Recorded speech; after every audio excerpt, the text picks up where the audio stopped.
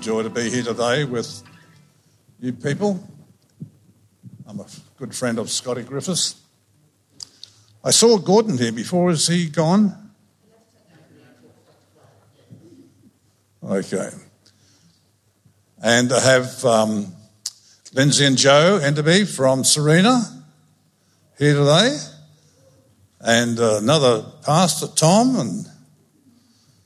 and I was going to say Gordon. All right, I want to talk to you today about the Rebecca principle on how to walk the second mile. In a moment, we'll read from Genesis 24, one of the most remarkable stories in the Bible. And I encourage you to read it totally, not while I'm preaching, but when you get home. No, you can do that. There was a survey done many years back as to determine why people live longer. And the number one thought that came through as to why people live longer was work satisfaction. That was the key. If you want to live longer, work satisfaction. Hands up those who don't believe they're going to live very long.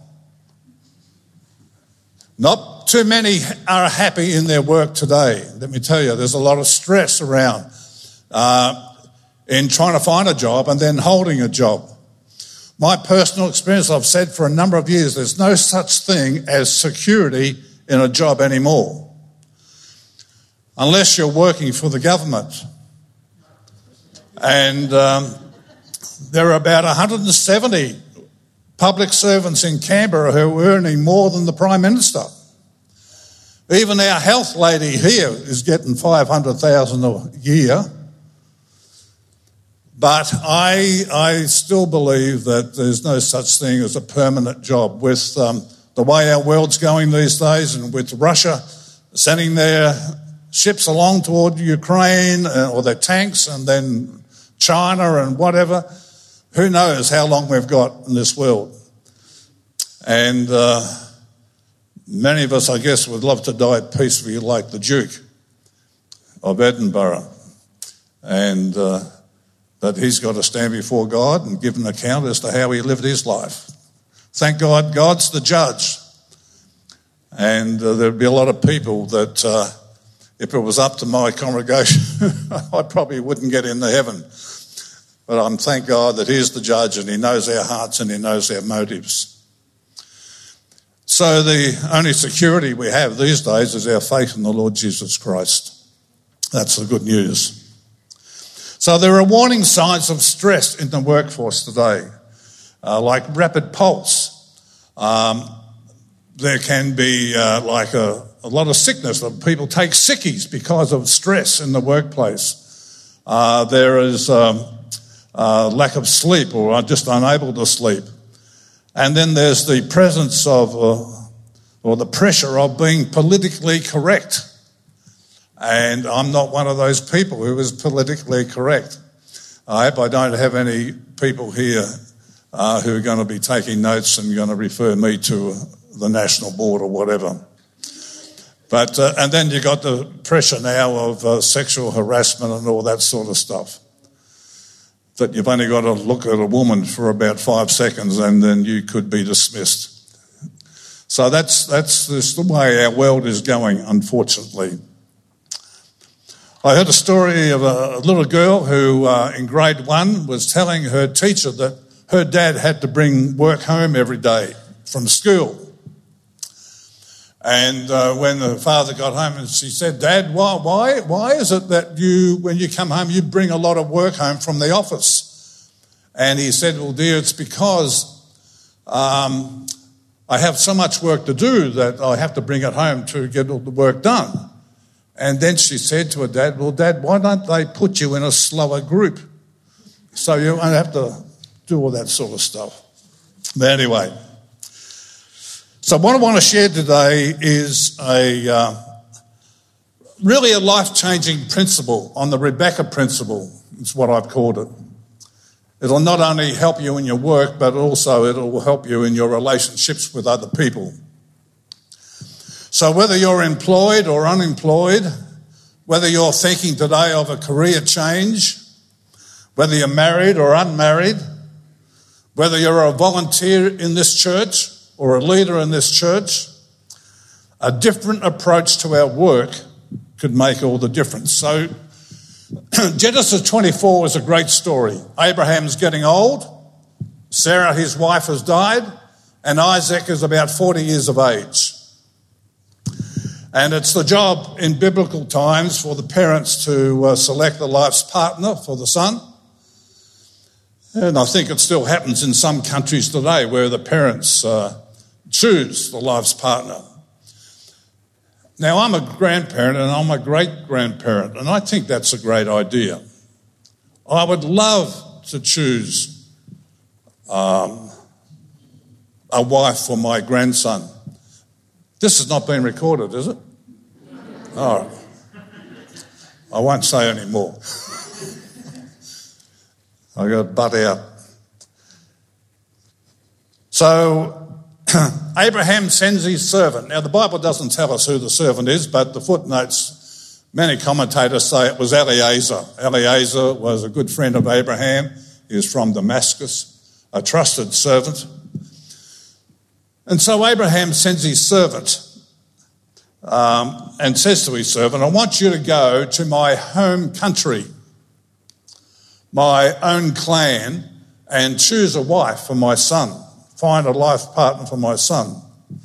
You see, Abraham doesn't want his son to marry a non-believer. He doesn't want his son to be unequally yoked with an unbeliever. And it can cause a lot of stress, let me tell you, if that does happen. And so he says to his servant, go home to my own town, my own country, and choose and find a life's partner. What a tremendous task that is to do that. And so we pick up the story from Genesis 24. I'm going to read from verses 10 to 21. Normally I would have all that stuff on the screen, but we're not going to do that today. So let me read to you. And then the servant took 10 of his master's camels and left, taking with him all kinds of good things from his master. And he set out for Aram. And it's in the area of Mesopotamia and all those other big words there. The town of Nahor. And he made the camels kneel down near the well outside the town, and it was towards evening, the time that the women go out to draw water. And then he prayed, O Lord God of my master Abraham, give me success today and show kindness to my master Abraham. See, I am standing beside the spring, and the daughters of the townspeople are coming out to draw water. May it be that when I say to a girl, please let down your jar that I might have a drink, and she says, drink, and I'll draw water for your camels too. Very important. Let her be the one you have chosen for your servant Isaac, and by this I will know that you have shown kindness to my master. And before he had finished praying, Rebekah came out with her jar on her shoulder, and she was the daughter of Bethuel, son of Milcah, who was the wife of Abraham's brother Nahor. And so the girl was very beautiful. She was a virgin, and no man had ever slept with her. And she went down to the spring, filled up her jar, and came up again. And the servant hurried over to meet her and said, please give me a little water from your jar. This is where your shirt runs up your back when you read this, let me tell you. And she says, drink, my lord. She said, and quickly lowered the jar to her hands and gave him a drink. And after she had given him a drink, she said, I'll draw water for your camels too. How exciting is that? How unbelievably good is that? And so she quickly emptied the jar into the trough and ran back to the draw enough water for all his camels. Remember, there were 10 of them. And without saying a word, the man watched her closely to learn whether or not the Lord had made his journey successful. Isn't that an exciting reading? May God add his blessing to that. And you read on to the end of the chapter. An incredible story. So the key verse here is, I'll draw water for your camels too until they have finished drinking. So I want you to understand today the willingness of Rebekah to go the second mile. Now you have to understand, as I said, there were 10 camels. And they would drink up to 20 to 30 gallons of water each. Now a gallon was around about, 4 litres? So you think of it.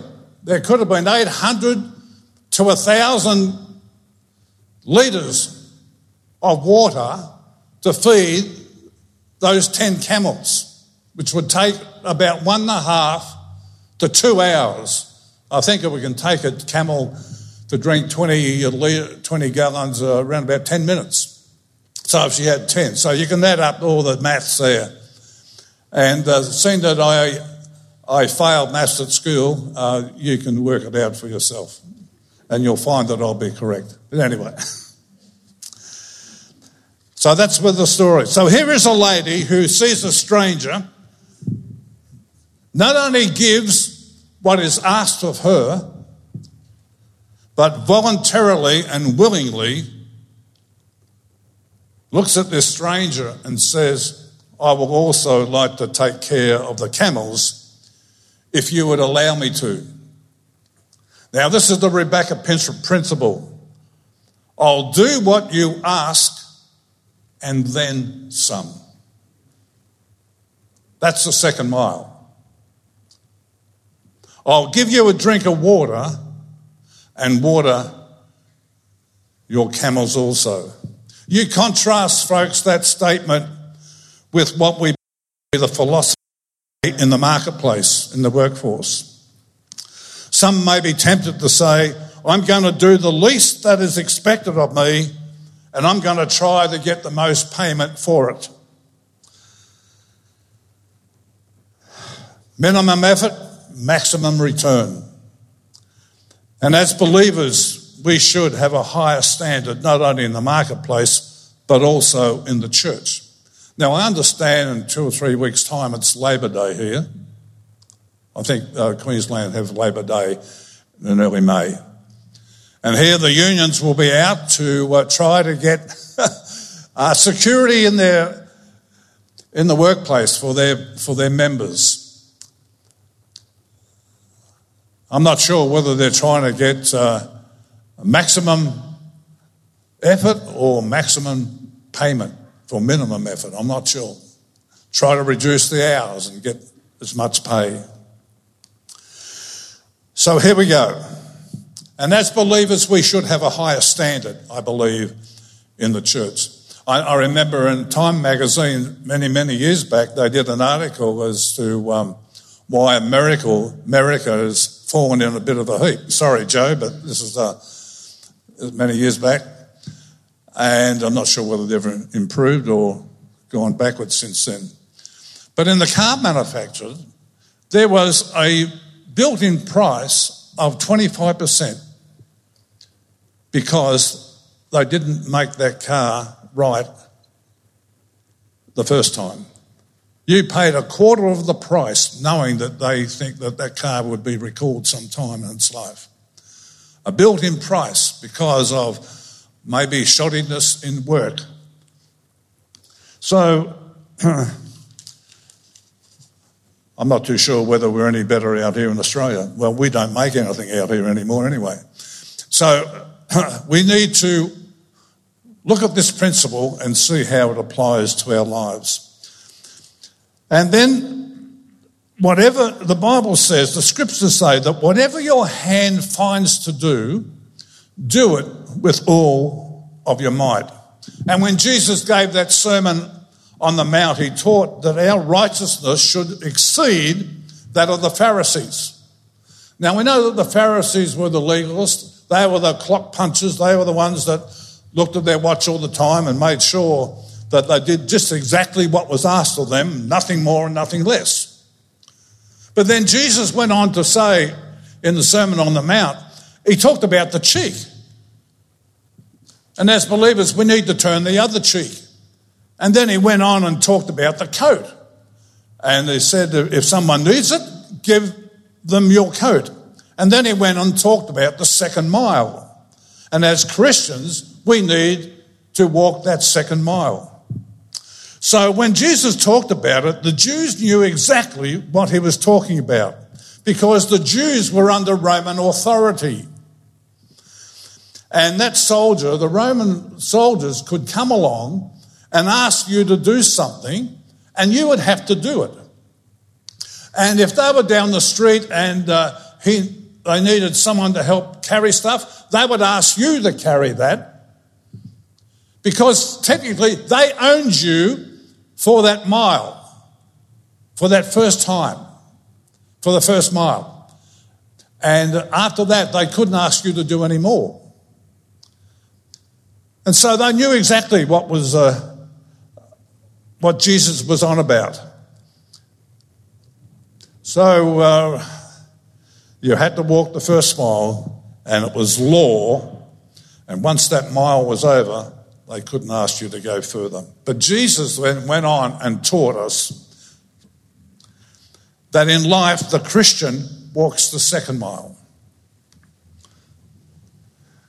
You may go and punch in the clock and the boss may own you for that mile or for that day, and that you've got to do things that you've been asked to do. Otherwise, if you don't do it, you'll get fired.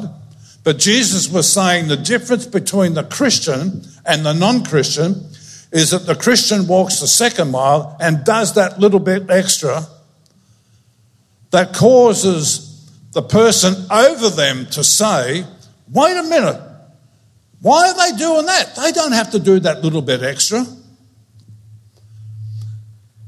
And if we operated under the Rebecca principle, we would not only have excellence in the workplace, but we would have people who would be hiring us, asking us on the questionnaire, are you a Christian? Are you a Christian? Now, it happened to me. It happened to me in Melbourne many years back, where I was actually looking for work, and this was the carpet business, in the carpet business in Mount Alexander Road in Essendon in Victoria. And the two bosses were Catholics. And they had previous success with people who came from a church. And the advertising man would call in once a week, and this advertising man just happened to go to the college church, as it was called then, in Glenroy, by the name of Ballantyne. And he said, yes, well, they asked him, do you know anyone who goes to church that will be looking for a job? And he said, well, as a matter of fact, I do know someone. So he mentioned me, he mentioned the job to him. I went and then went for an interview and got the job. And then the bosses gave me privileges because of my work ethic and my sales record. So I'm not talking about sharing a faith. I'm not talking about quoting the scriptures. But if we as Christians would get into the marketplace and give maximum effort and do the very best and walk the second mile, I promise you that employers would be coming to our church on a Sunday, not because of the good preaching, not because we're a Bible-believing church,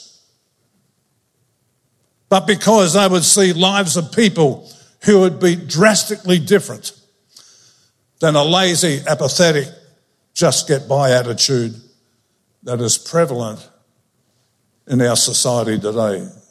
Jesus says, if you want to be a witness in the marketplace, quit quoting scripture. In fact, if you are not giving maximum effort, do everybody a favour and don't even tell them that you are a Christian. Give the boss the best that you can and then some. Then tell them about Jesus and how he's changed your life. That's the order. Amen? That's how it should be.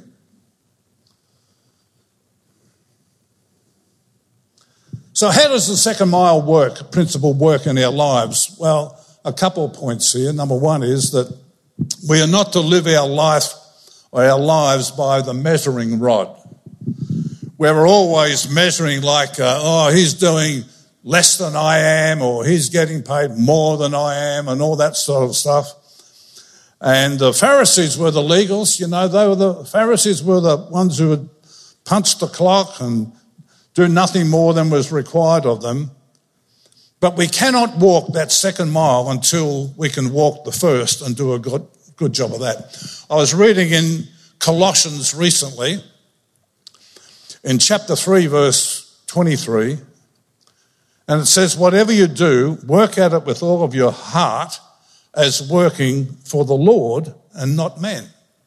In other words, if we could regard work as an act of worship or service to God, such an attitude would take some of the drudgery and the boredom out of it. Think of it. We look at our work, as our employment, as a believer, as an act of worship. Maybe a number of us would like to start all over again. Never thought of that. But that's what it is. As a believer. The second thing is that extra blessing comes from extra effort. What we put in is what we get out. Forget about the job for a moment. What about the marriage? If every husband and wife could understand this principle and walk the second mile and go and do for their spouse not just what is required of them, but doing that little bit extra just because you want to and because you love them, the divorce courts would dry up if we would understand this principle. Marriages fall apart not when we want to do something extra for our spouse. They fall apart when we sit around waiting for our spouse to do something extra for us.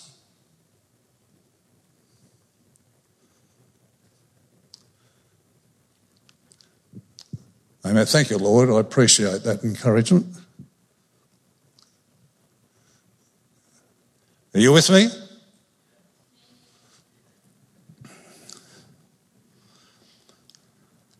Three words that make a difference, and then some. Successful people do what is expected of them, and then some. Successful marriages, they do what is expected of them, and then some. Successful students do what's expected of them, and then some. Those who are volunteers in the church do what's expected of them, and then some.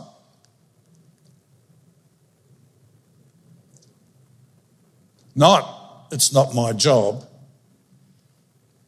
It's not how little I must do,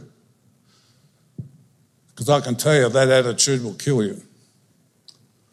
What would happen if we all became second mile people, if we became like Rebecca? We would receive more from life, more from others, more from God than we would ever think possible. And that's why people who are not givers in life never receive anything at all. Because Rebecca gave more than was expected of her, she received more than she expected. Now, not only did she not only know who this servant was and what his mission was, she had no idea what going that second mile would do for her for the rest of her life. Little did she realise that statement, "I'll take care of your camels also," would do for her. Little did she realise that statement would allow her to marry a man by the name of Isaac and allow her to be the great, great, great, great grandmother of Jesus, the Messiah.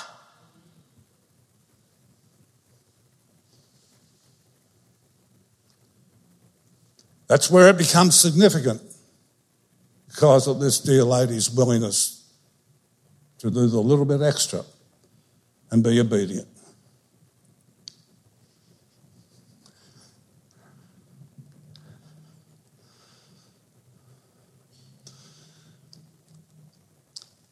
Jesus says in the last days, when the master looks at the sheep, the believers, he's going to say something like this: "Thank you for clothing me." And we'll say, "Clothe you? When on earth did we do that?" And he's going to say, "Thanks for giving me food." And we're going to say, "When on earth did we do that?" And Jesus says, when you do the extra things unto others with the right motives, is when we become Rebecca people, second mile people. You're doing that little bit extra for me, Jesus says. Now, I know there are a lot of people today who do not like their jobs, probably nor their spouses, nor life in general, because they have not learnt that Rebecca principle. So in closing, I want to give you 5 things that Rebecca teaches us. You ready? If you're taking notes. 5 things. Don't despise, number 1, don't despise the little jobs. Did you know that every evening she did the same thing and drew water from the well for the family? She had to do it twice a day, actually. Every morning she went, and every evening she went out to the well and did that. Excuse the pun, but it was boring, getting the water from the well. And Jesus says we have to be faithful in the little things or the few things in order to be ruler over more or many things. Many want the big job or the big position or the big salary and jump straight up to it. But let me tell you that if you don't do your best in the small things, you won't do your best in the bigger ones when they come along. You'll cut corners and become sloppy. And then, secondly, don't wait for the big moments. Some people are saying, I can hardly wait to get away from this well. I've got to get down by the city gate where all the action is and the big decisions are made for that big job to come along and for that big break in life. But let me tell you that if you're not happy with what you're doing now, you will not be happy with what you're going to do tomorrow. Happiness is not a position in the church. Happiness, or in the company, happiness is an attitude. Happiness is a choice you make. Happiness is a byproduct of doing what is right. Some single people would say, well, when I get married, I'm going to be happy. No, you're not. If you're not happy when you're single, you will not be happy when you're married. And if you're married, you'll only make somebody else unhappy.